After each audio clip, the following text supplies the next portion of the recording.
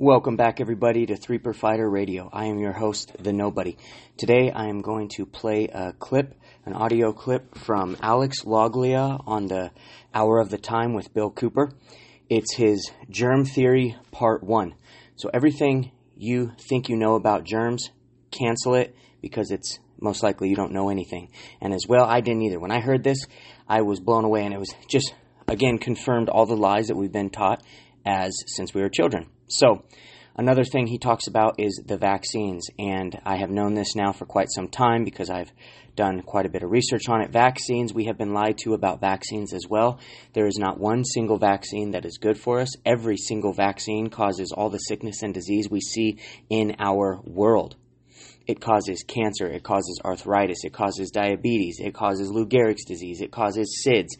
The list goes on. Everything you can think of that's bad is caused by these vaccines. And right when we're born, we are pumped full of these poisons. And most vaccines have chemicals like formaldehyde. That's just one of them. Heavy metals, toxins, all these different things. But Alex Loglia, does an amazing job of presenting it and with overwhelming facts. So I would recommend getting a notepad and taking notes because you're going to want to definitely hear this. And over the next few episodes, I'm going to play a bunch of his recordings because what I'm going to start with is his Germ Theory Part 1. But before I do play that, I wanted to go over with you guys something I found on Memray TV. It's a Jordanian TV channel. So I've done a lot of research into the Rothschild and Rockefeller family. And from my research, over a year and a half of research, the Rothschild family is the top dogs. They are the ones who control everything. 70% of gold and silver they own. They own all the banks. They own all the media channels like Fox, CNN, CNBC. And they, of course, own Google. So nothing happens without their say-so. Also, they have been behind every war since Napoleon's Waterloo War. And something that I recently found that goes hand in hand with my research, and it just showed me the truth about it, is that the Rothschild family is the founders of the United States. If it wasn't for that family, the U.S. would not be a country. So, scary thing is they also created if you go back to my earlier episodes, I talk about the Protocols of the Wise Men of Zion, which is a top secret document, an Illuminati document, and the Illuminati is the Rothschild bloodline. And it talks about their plan and everything else to control the world and to manipulate and dictate us through the education system, through everything. And they are the ones who created the Constitution, and unfortunately, I didn't want to hear that myself, but they created the Constitution, and it wasn't for the reason that we think it was. It was for an illusion of freedom. Unfortunately, the Constitution sounds like a great thing, and it does have biblical principles, but that's exactly how they created it to be, to seem like it's a good thing, but it really is an illusion of freedom, ultimately to cause civil war. And again, their slogan is Order ab Chaos, which is order out of chaos. So I'm going to read this from a Jordanian TV channel. It's an article. Real quick, it says, a Jordanian TV channel recently aired a program about the Rothschild family, according to which it was the founder of the United States and owned much of the world's resources, media, and banks. The show included an interview with Jordanian economic analyst Mohammed Sami Abu Ghosh, who said that any leader who refused to deal with the Rothschilds would be assassinated. Abu Ghosh and TV host Rita Ataji agreed that it was Rothschild and not President Macron who ruled France, and that even the U.S. and the mighty British royal family do not rule Britain. She and her guest concurred that the Rothschilds assassinated U.S. Presidents Lincoln, Kennedy, Garfield, Harrison, Tyler, and Jackson. Pause right there, and I know that to be true because it was Bill Cooper as well who exposed that JFK was killed by the Rothschilds. And now goes on to say, Abu Ghosh further said that the Jews, and once again, if you have listened to my previous podcast, Jews means Illuminati. The Jews are the Illuminati. control the weapons, pharmaceutical, shipping, agricultural industries, and are withholding the cure for cancer and AIDS from the world in order to make a profit. I know that to be true. So I have found the cure for cancer, and that is Laetrile by Dr. Richardson and the Hoxsey cure by Dr. Hoxsey. Both were blackballed by the American Medical Association years and years and years ago, and they were forced to practice their medical expertise in another country. I know Hoxsey has a clinic on the border of Tijuana, and you can go and get cured by your cancer there, or you can go ahead and find the Hoxsey cure, take that every day, it cleans your blood out, and even if you had stage 4 cancer, you have an 85% success rate of curing your cancer. If you don't have cancer, you have a 100% success rate if you start taking these now, that you will never contract cancer. It's an amazing herbs, and Laetrile is an extract from the apricot seed. And, here in America, I know that when we eat an apricot, I had for the longest time, I throw away the seeds. But no, you want to crush those down into the powder. But Richardson, he was able to extract B17 from the apricot seed. So you can go do more research on that. And again, I never recommend doing research on Google, because you will never find the truth on Google, because it is controlled by the Rothschild and the CIA. So it goes on to say, they are the prophets of money and bonds, the richest family ever known to the world. It controls half of the world's wealth and owns 1/3 of the planet's fresh water. It has the final say regarding the price of gold around the world. It controls the American media and owns most of the world's banks. The Rothschilds own CNN and Hollywood, as well as 80% of all Israeli settlements. Egypt has not been spared the control of the Rothschilds, who own stocks in the Suez Canal.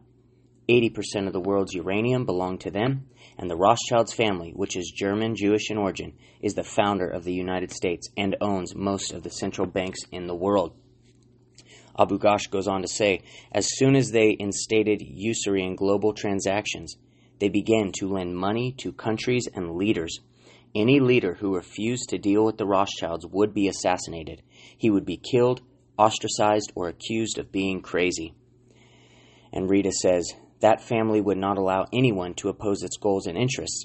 Since you have mentioned this, is it true that the Rothschild family was responsible for the assassination of about 6 world leaders, in addition to many congressmen and bank owners?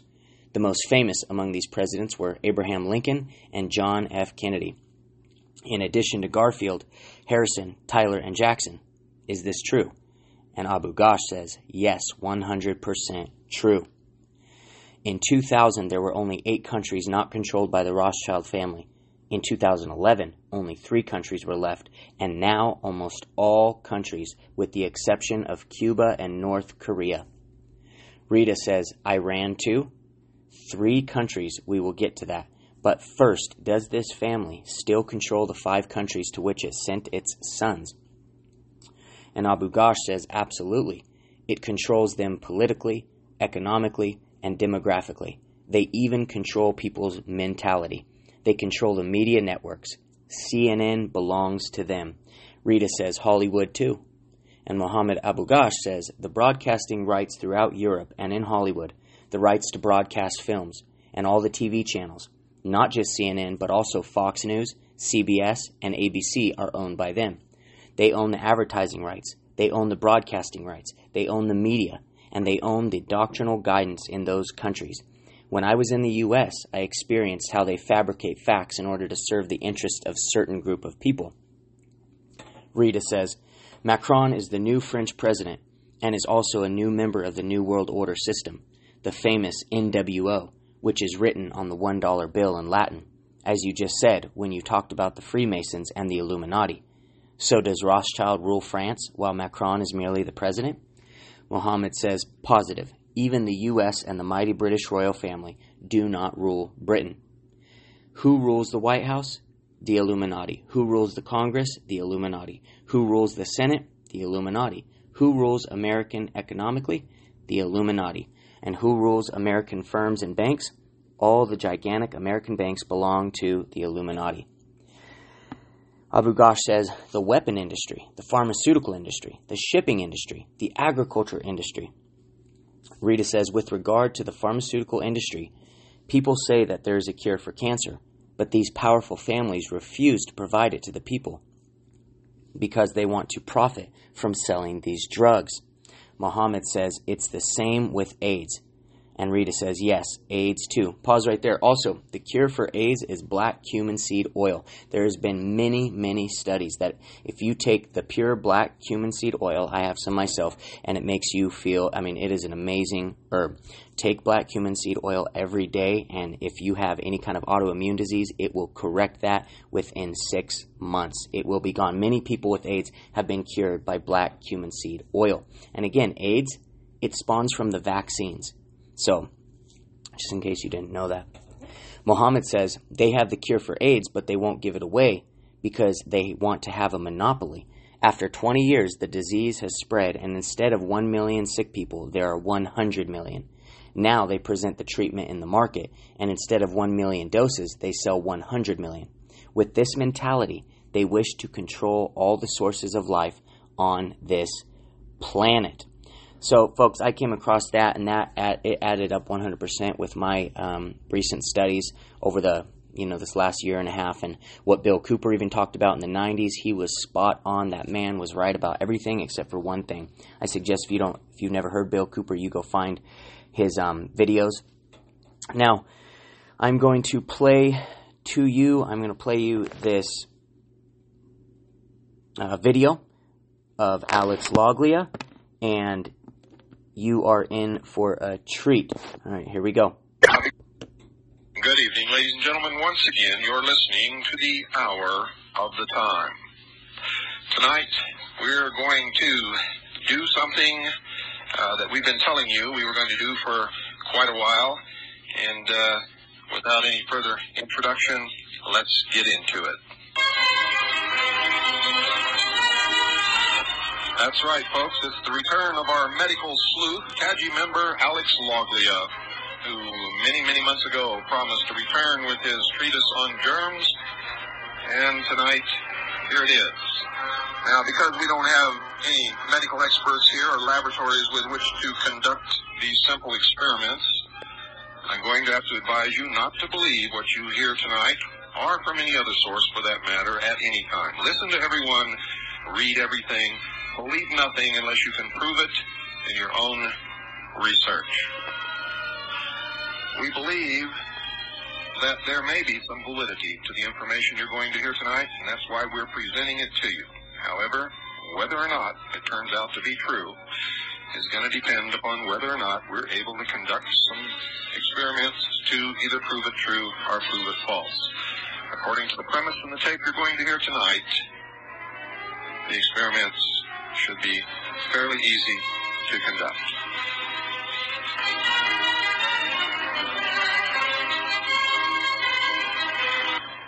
Good evening, folks.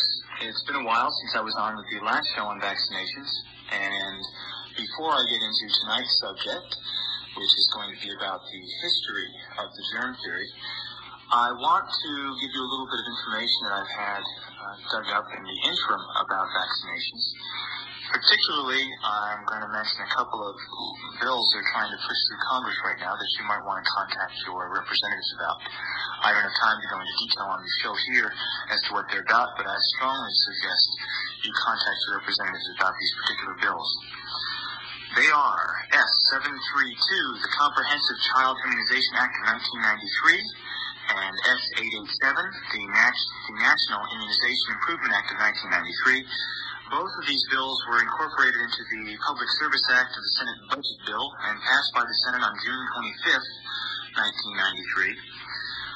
Also, H.R. 2264, Universal Access to Childhood Immunizations. This act was incorporated into the House Budget Reconciliation Act and passed by the House on May 27th, 1993. Actually, S887 and S733, which is the National Immunization Act of 1993 and the Comprehensive Child Health Immunization Act of 1993, are both still pending before the Senate Committee on Finance, so there is still time to get those particular bills turned back and to have them overthrown, so to speak. They're not good news, ladies and gentlemen, and really, this is a very important issue, so I hope you will take some action. We did have a minor success in that the National Immunization Registry, which was scheduled to open up in 1994, has been shot down, but I'm sure it will raise its ugly head again soon. So keep your eyes out for any information you may hear about a National Immunization Registry. Big Brother wants us to be experimental guinea pigs and wants to track us very carefully in reference to immunizations, and that's what that bill is all about. Now, tonight, I'm going to be talking, as promised, about the germ theory, about a great fraud named Louis Pasteur, who was perhaps the single most malicious influence on the medical profession of the modern era. Before I even do that, though, I do want to make a little comment about the last show on vaccinations also, which I just recalled. I'd like to thank everyone who responded to the show. I heard some very disturbing stories, some very moving personal testimony from a number of people, and I really do appreciate all that. If you have any more of these personal experiences in reference to vaccinations or in reference to anything that I'm going to be talking about over the next couple of nights, please do write me. I will give you an address where you can get in contact with me at the end of the show. I love your information, and I love people's personal experiences, especially about vaccinations, because I am compiling some data right now to make sure that we never have to have compulsory immunizations. But if we don't do some serious work right now, that very well could become a reality. I do have a little correction also from the last show. One of my colleagues pointed out to me that I had mentioned Jonas Salk admitted that 2/3 of the polio cases were actually caused by his vaccine. Well, I did not mention the fact that this period that he himself was referring to was from 1966 to 1976. It was dropped out of my notes, but I just wanted to mention it because I never want to have it said that I willfully misled anyone or did not correct my mistakes.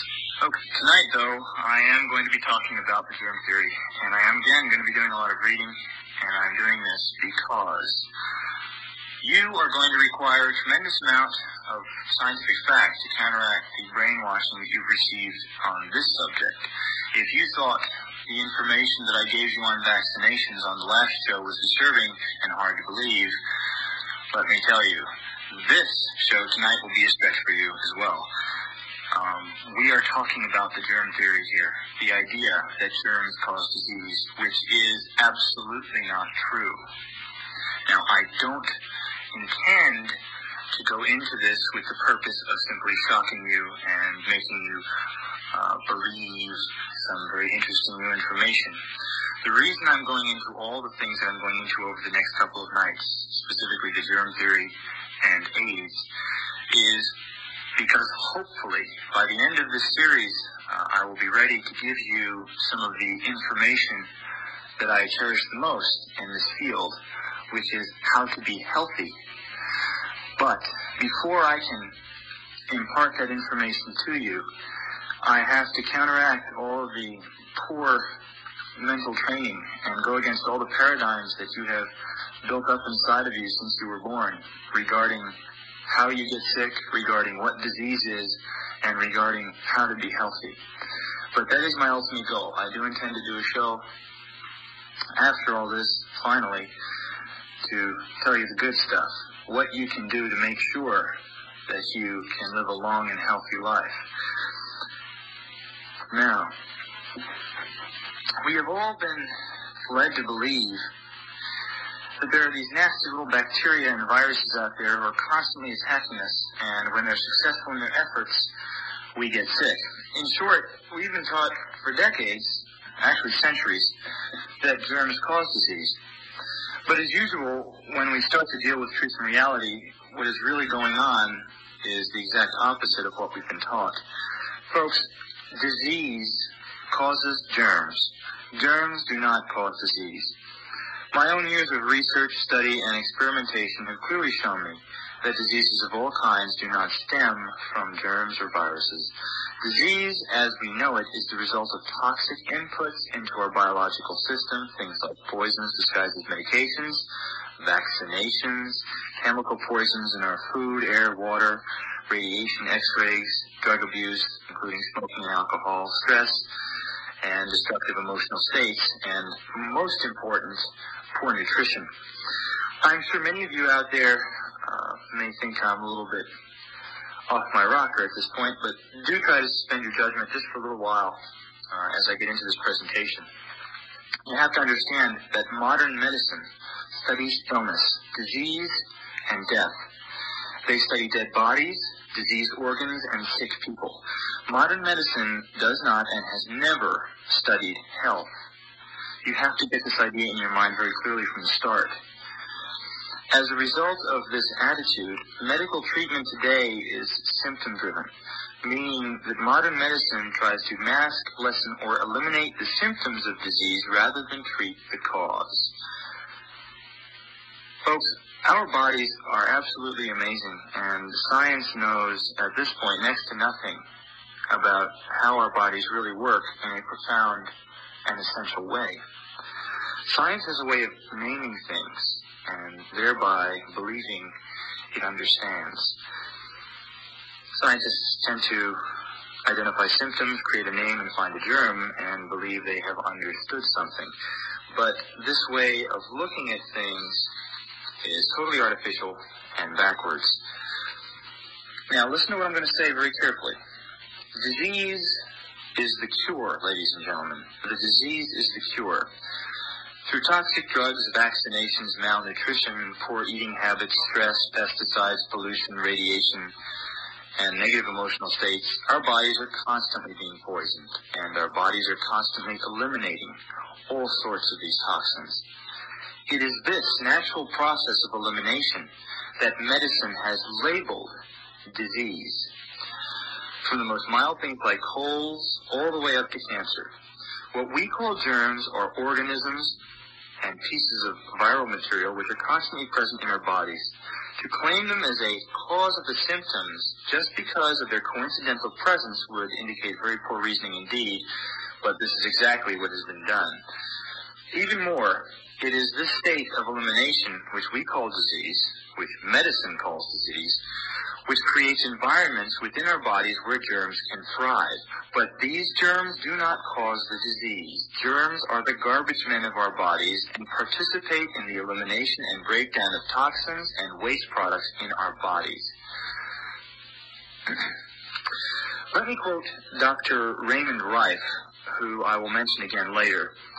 Suffice it to say that he was a brilliant researcher, and his brilliant discovery of a very unique cure for cancer led to him being victimized by the modern medical establishment, which eventually led to his total breakdown. He developed the most powerful light microscope of his day, with magnifications up to 60,000 diameters and resolutions up to 31,000 diameters.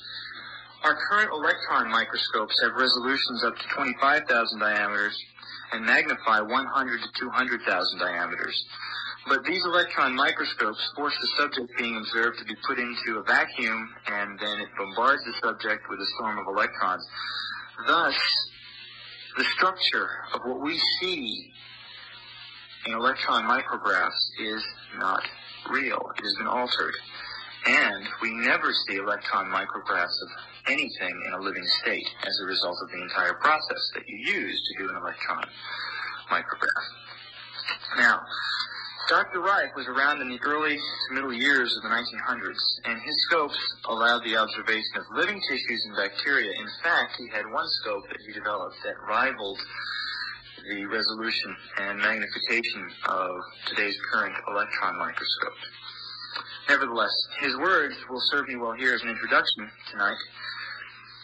I quote Dr. Raymond Reif. In reality, it is not the bacteria themselves that produce the disease, but we believe it is the chemical constituents of these microorganisms in acting upon the unbalanced cell metabolism of the human body that in actuality produce the disease. We also believe if the metabolism of the human body is perfectly balanced or poised, it is susceptible to no disease. He goes on later, we have in many instances produced all the symptoms of the disease chemically in experimental animals without the inoculation of any virus or bacteria into their tissues.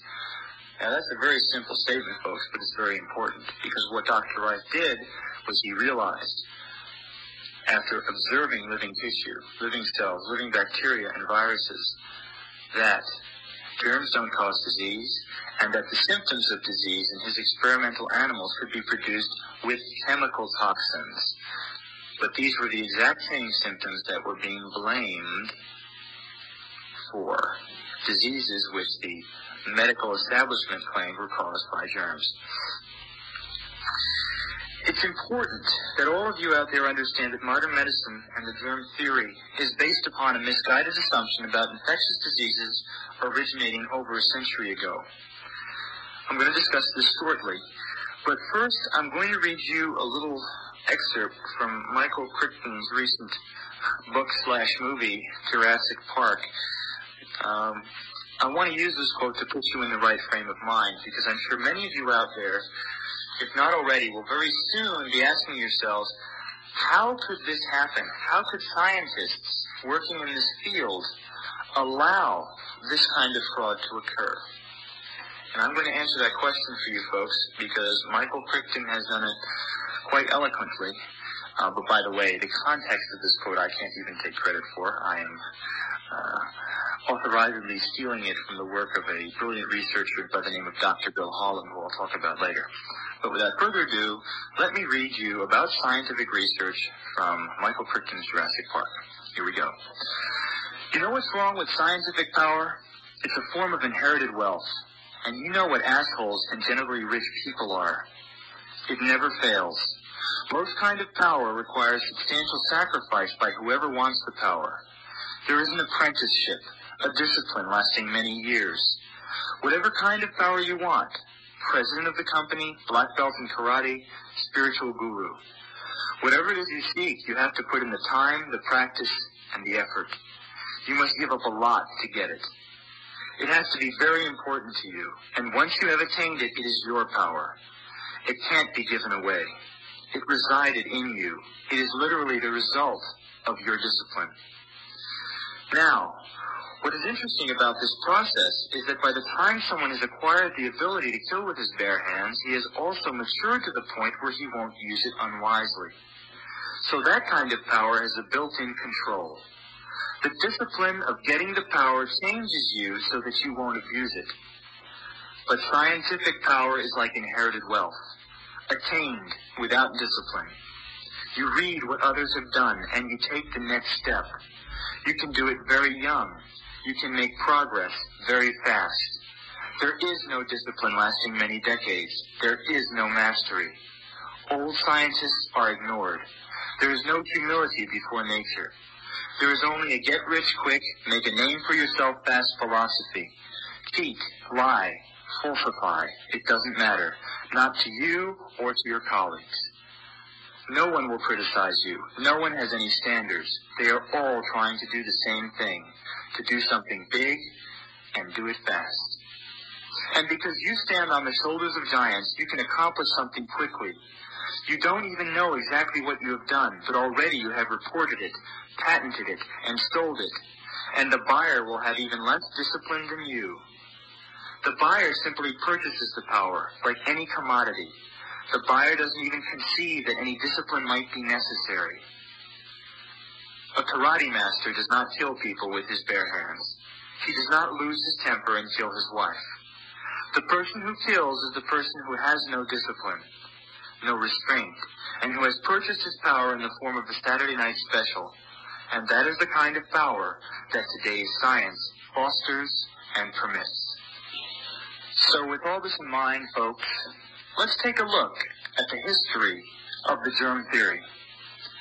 I quote from Dr. Bill Holland's paper, The True Story, Germs, Infections, Epidemics, and Vaccinations.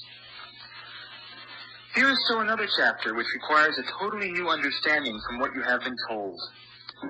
You are very likely comfortable, after decades of medical germ propaganda, with the simple notion that germs cause infections, which cause epidemics, which require immunizations to cure. After all, isn't that what you learned in nursery school, primary school, high school, college, at the doctor's office, health departments, the media, etc.? Would you be shocked if we told you that almost all that you have learned about germs and disease is not true? But please bear with us as we unfold this extraordinary story. Temporarily suspend all your preconceptions and listen with an open mind, heart, and spirit. What you have learned about germs, disease, epidemics, and immunizations represents 100 years of misunderstanding and opportunism. Organized medicine simply made a mistaken guess about the nature of quote-unquote infectious disease about a century ago. Contemporary medicine has since been building a medical house of cards based upon a non-scientific foundation of ignorance and a few lies. History frequently becomes distorted to suit the needs of current vested interests. This has certainly been true concerning the quote-unquote history of germs, infections, disease, and immunizations. We have all been told about Pasteur, the father of the alleged germ theory of disease. It is a classic medical fairy tale told and retold to all of us, including our children. After all, didn't he save all our children from those horrible childhood and adult epidemics? Why, everyone knows that germs cause disease, right? Wrong. Let's go back and look at another version of those times, and you decide. First of all, the germ theory predated Pasteur by several centuries. In 1546, Geronimo Fracastatorio published the first statement about contagion in organisms. But it wasn't until 1683 that the microscope of Anton van Leeuwenhoek produced a visual existence of germs and bacillus. In 1762, M.A. Plensik published a germ theory of infectious disease. He postulated that organisms living outside of our bodies could invade us and cause infection and disease. It does seem, therefore, that Pasteur copied all this information and presented it as his own in 1878. But, ladies and gentlemen, it's not quite that true either. Because, aside from plagiarizing all those other people from centuries and decades before him, Pasteur plagiarized someone else. Let me read you from Wayne James's book, Immunizations, the Reality Behind the Myth, because she has a lot more to say on this subject. Let's go back to the scientific world of about 130 years ago. Scientists were arguing about the origin and nature of living matter and were asking such questions as, what is the thing that causes milk to sour, meat to spoil, and wine to ferment? Where does it come from? Does it come from the air? Does it grow from other matter? Or does it just appear from nowhere? Most scientists believe the thing that caused fermentation appeared from nowhere. This theory was called spontaneous generation. One French scientist, however, proved through experiments in his laboratory that fermentation was the result of living organisms and that these organisms are airborne. They grow in the food and ferment it by a process of their digestion, assimilation, and excretion. Does this sound like I am talking about Louis Pasteur? Read on. The same scientist also discovered that living organisms exist within cells as well as on external surfaces, and that these organisms can cause fermentation as can airborne organisms. Meanwhile, another scientist, a spontipartist, which is one who believes in spontaneous generation of matter, seized upon this first scientist's ideas and claimed them as his own. Being extraordinarily ambitious and with a genius for self-promotion, he popularized as well as plagiarized the original scientist's ideas when he found that his own observations and explanations would not stand up to scrutiny. This plagiarism, the first of many such plagiarisms, would not have been so devastating had the ideas not been oversimplified and distorted. For instance, having realized that airborne microorganisms, later known as bacteria, cause fermentation, he became fixated and sought to explain by germs of the air everything that he had explained before by spontaneous generation. He ignored those microorganisms within the cells of our body that can cause not only fermentation but perform other important biological functions as well. He also taught that these minute organisms were fixed, monomorphic entities, and he divided them into different classes, claiming that each group fermented one kind of food and another fermented another, and so on. This eventually led to the theory that different bacteria cause different diseases. This is the familiar germ theory of disease, of course, and the opportunist and plagiarist was none other than the hallowed Louis Pasteur.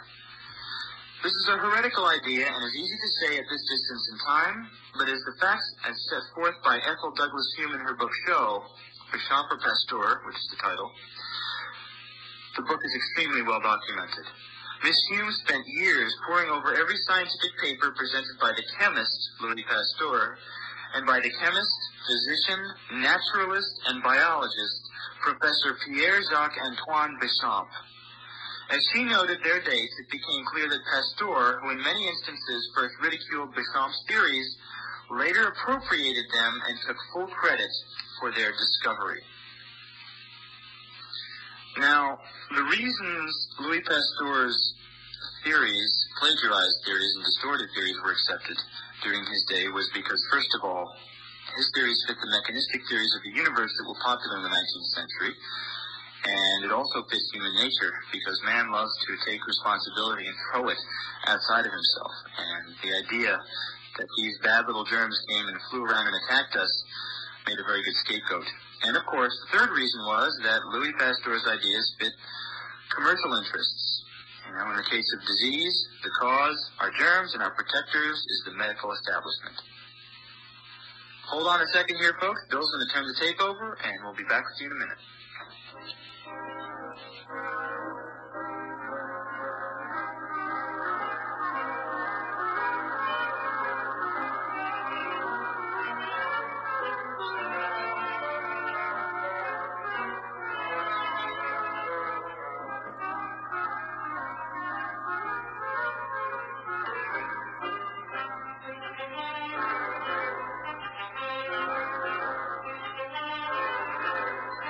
I'd like to take this time, ladies and gentlemen, to thank Alex Loglia for his years of research and for the time that he's taken to make these programs available to the hour of the time. He's been a hardworking and loyal CAGI member for a long, long time, and we sincerely appreciate all of his efforts. Now, since we're in a historical mode here, I'd like to point out that the famous nurse, Florence Nightingale, had already published a powerful attack on the germ theory a full 17 years before Pasteur published his plagiarized and distorted version of the germ theory. I'm reading now from Florence Nightingale's original work as quoted by Dr. Bill Holub in the same paper I mentioned earlier. Reading on from Florence Nightingale. Diseases are not individuals arranged in classes like cats and dogs, but are conditions growing out of one another.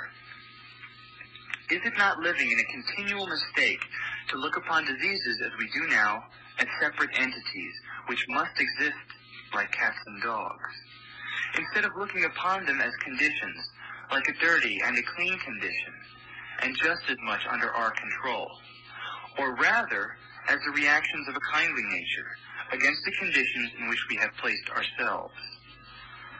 I was brought up by both scientific men and ignorant women distinctly to believe that smallpox, for instance, was a thing of which there was once a first specimen in the world, which went on propagating itself in a perpetual chain of descent, just as much as there was a first dog or a first pair of dogs, and that smallpox would not begin itself any more than a new dog would begin without there having been a parent dog.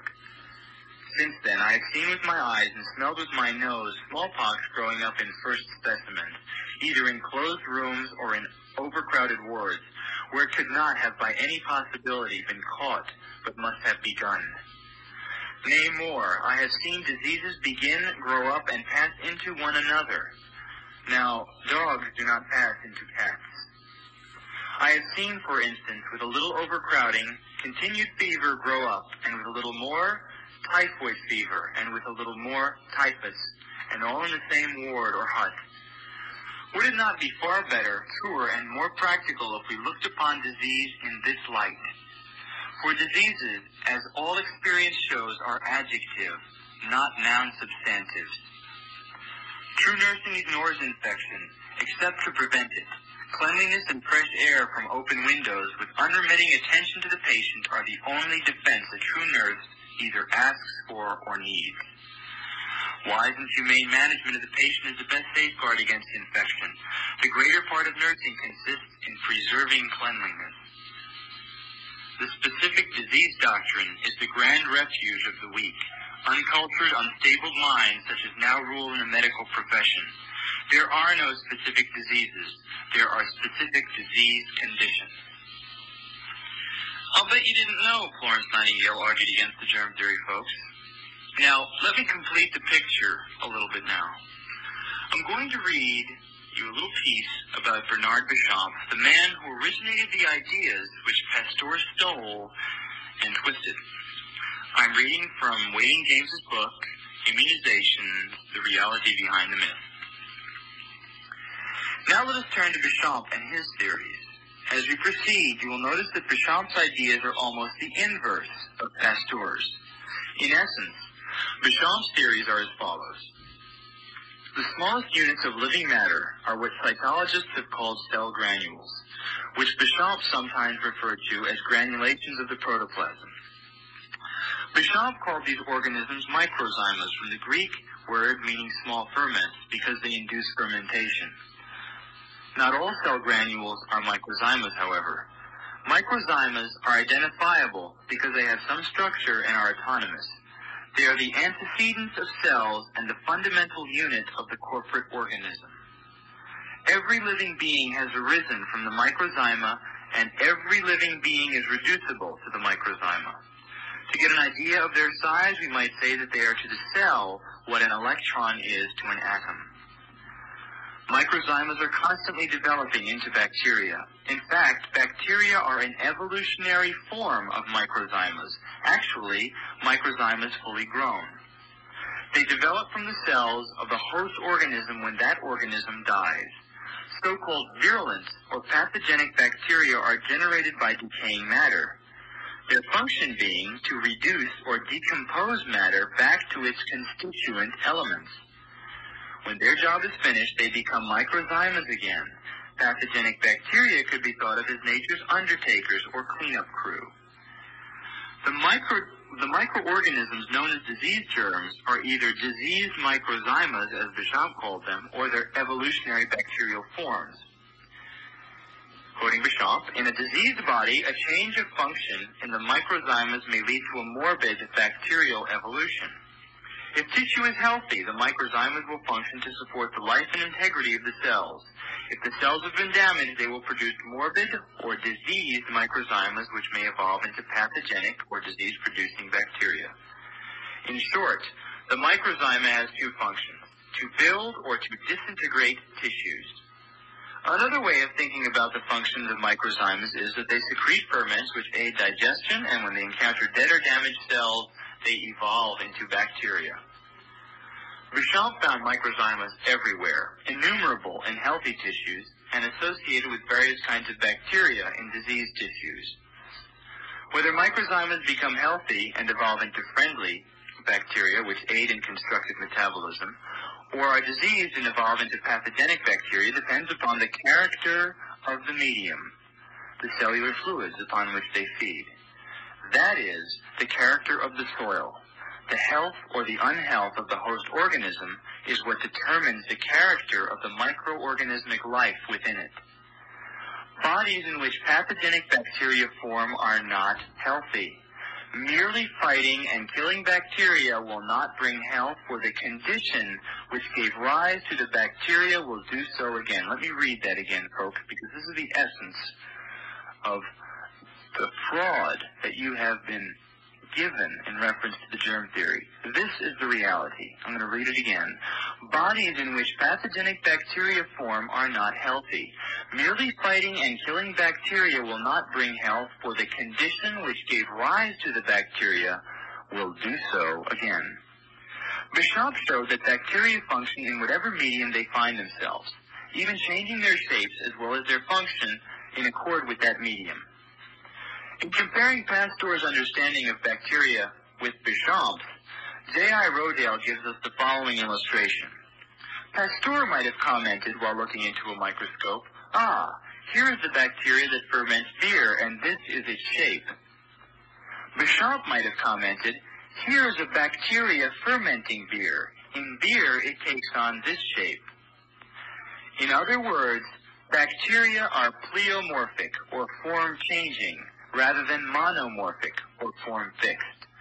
Bacteria reflect the conditions in which they find themselves rather than create those conditions. Thus, ladies and gentlemen, the one bacteria for one disease idea is absolute nonsense, and we're going to talk about that more in the next show.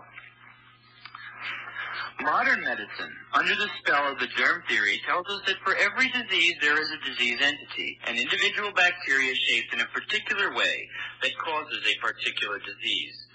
Béchamp showed through innumerable experiments that not only is the germ we associate with a particular disease a product and not the cause of the disease, but also that what some researchers would call different species of bacteria are really different stages of microsimian evolution into their bacterial forms. I know this is a lot to digest, folks, and there's a lot of big words in here, but just understand that the basic ideas behind Béchamp's theories is that there are tiny units of life, much smaller than a cell, which are the basis, which evolve into bacterial forms later on, depending upon the medium in which they exist.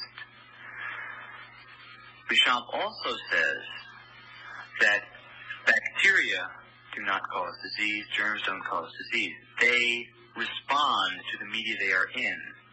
Now, the fact is that what we call germs, being bacteria and viruses and protozoa, function as little garbage men of our bodies. They break down and decompose us and our constituent organs and cellular fluids and all kinds of good stuff when they are unhealthy and toxic. And on the other hand, they also participate in the building process of our body.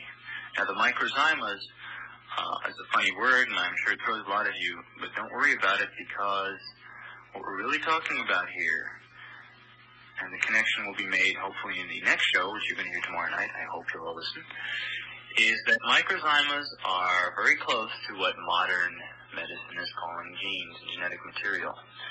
And this is where I'm going to make the connection with the fraud about viruses, folks, including AIDS. But not to get too far off the subject, I'm going to clarify some of what I just read by citing the work of Dr. Henry Lindlar, who's a doctor alive around 1918. And his quotes in his discussions of Béchamp are very interesting. Quote, "The physical characteristics and vital activities of cells and germs depend upon the soil in which their microzymas feed, grow, and multiply. Thus, microzymas growing in the soil of procreative germplasm develop into normal, permanent, specialized cells of a living vegetable, animal, or human organism. The same microzymas feeding on morbid material and systemic poisons in these living bodies develop into bacteria and parasites." I'm now going to quote another early proponent of Béchamp's work. That is one Dr. E.C. Rothschild, who was working in the Mayo Biological Laboratories in 1910. He did a series of experiments in which he took bacterial strains from all different disease sources, things like arthritis, tonsillitis, cow's milk, and mixed them all up and put them in a culture of uniform media. And what he says here is interesting. Quote, "After a while, there was no difference between the germs. They all became one class. Now, you may think, oh, well, one strain overrode the others and took over. Well, that's not what happened, because it was a very well-controlled experiment. And, folks, these experiments have been repeated over and over again, but it's very strange that we are being taught a very, very distorted view of how germs and disease function. Now, Dr. Rosenau did some other very interesting work in this field. Reading from Waiting James' book, Rosenau demonstrated that, quote, simple bacterial forms like streptococci, which are pus germs, could be made to assume all of the characteristics of pneumococci, which are pneumonia germs, simply by feeding them on pneumonia virus and making other minor modifications in their environment. And when Rosenau reversed the procedure and fed pneumonia germs on pus, they quickly changed into streptococci. Many other experiments were carried on, and in every instance, the germs, regardless of type, changed into other types when their food and environment were altered. In other words, Rosenau found that various strains of bacteria, or what one might call subspecies of them, could, when suitably treated, become any of the other strains. Now, back to Dr. Raymond Rife of San Diego, who I mentioned earlier, who had built that fantastic light microscope that made living germs and viral material visible for the first time, before or since, actually. Quoting again from Waiting James's book, Rife showed that by altering the environment and food supply, friendly germs such as colon bacillus can be converted into pathogenic germs such as typhoid, and that this process is reversible. Experiments conducted in Rife laboratories established the fact that the virus of cancer, like the viruses of other diseases, can be easily changed from one form to another by means of altering the media upon which it is grown. With the first change in media, the BX virus becomes considerably enlarged, although its purplish-red color remains unchanged. Observation of the organism with an ordinary microscope is made possible by a second alteration of the media. A third change is undergone upon asparagus-based media where the BX virus is transformed from its filterable state into Cryptomyces pleomorphia fungi. These fungi being identical morphologically both macroscopically and microscopically to that of the orchid and of the mushroom. And yet a fourth change may be said to take place when this Cryptomyces pleomorphia, permitted to stand as a stock culture for a period, becomes the well-known mahogany-colored Bacillus coli. By altering the media, 4 parts per million per volume, the pure culture of mahogany-colored Bacillus coli becomes the turquoise-blue Bacillus typhosus. Simply stated, folks, this means that the virus of cancer can be easily changed into the type of bacteria that normally inhabits our colon, and it can also be changed into destructive bacteria of typhoid simply by slightly altering the media in which it is grown.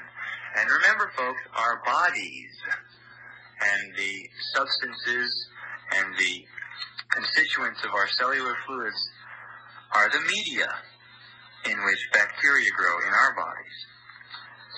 Now, since this is indeed the single greatest fraud/misunderstanding in all of medical history, before I go any further, folks, I want to be sure that everything is clear in your mind, and I'm going to read now a summary from Dr. Bill Hollab, who I've quoted throughout the show here, because it is very understandable, very concrete, and yet very simple.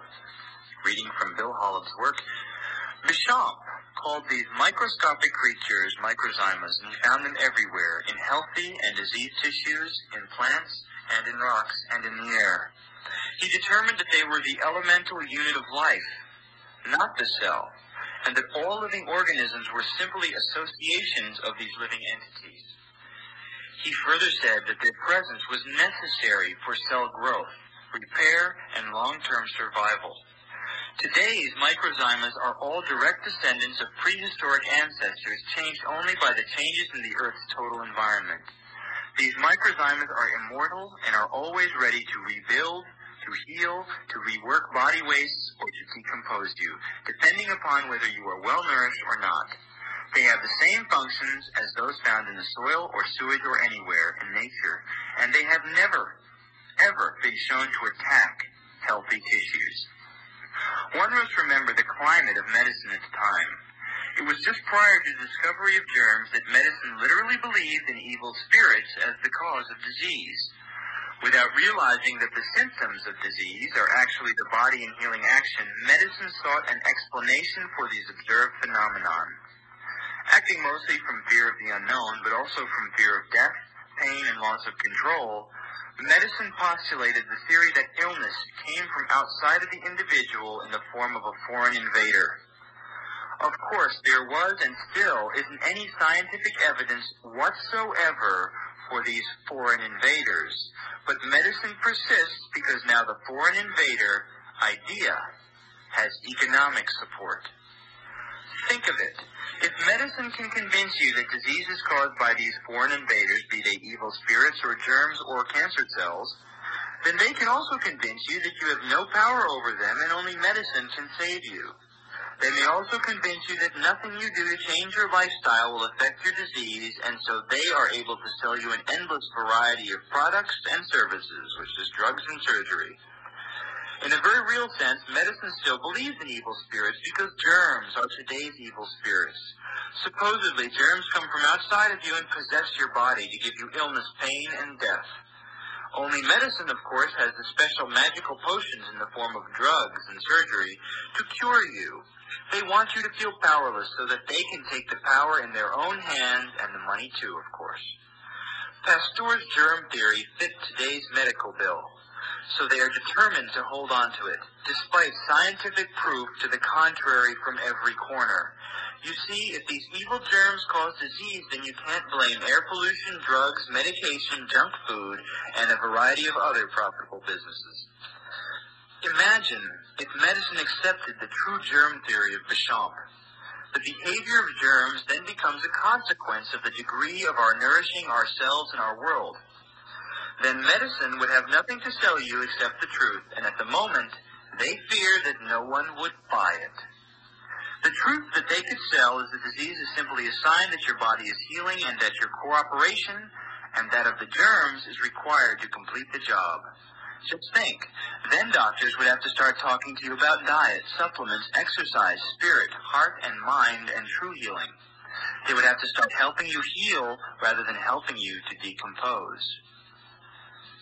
Interestingly, in this battle between Pasteur and Béchamp, it has been reported that just before Pasteur died, he admitted that Béchamp's germ theory is the correct one, i.e. that germs are a consequence of their environment and hence a result of disease and not a cause of disease.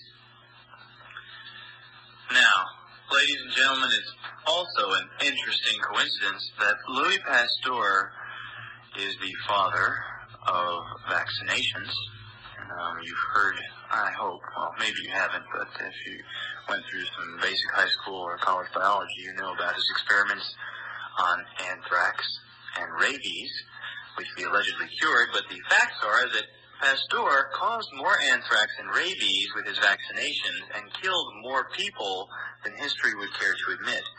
The other legacy that our friend Louis Pasteur has left us is the wonderful process of pasteurization. Because remember, Pasteur gave us the germ theory, and germs are bad, so we have to kill them in our food. He was the one who got us to pasteurize milk. Now, I'm going to get into this when I talk about a show on nutrition, but just for fun, I'll mention it to you now. Pasteurized milk spoils faster than raw milk.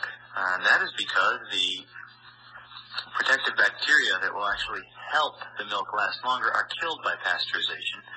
Now, pasteurization is stupid to begin with because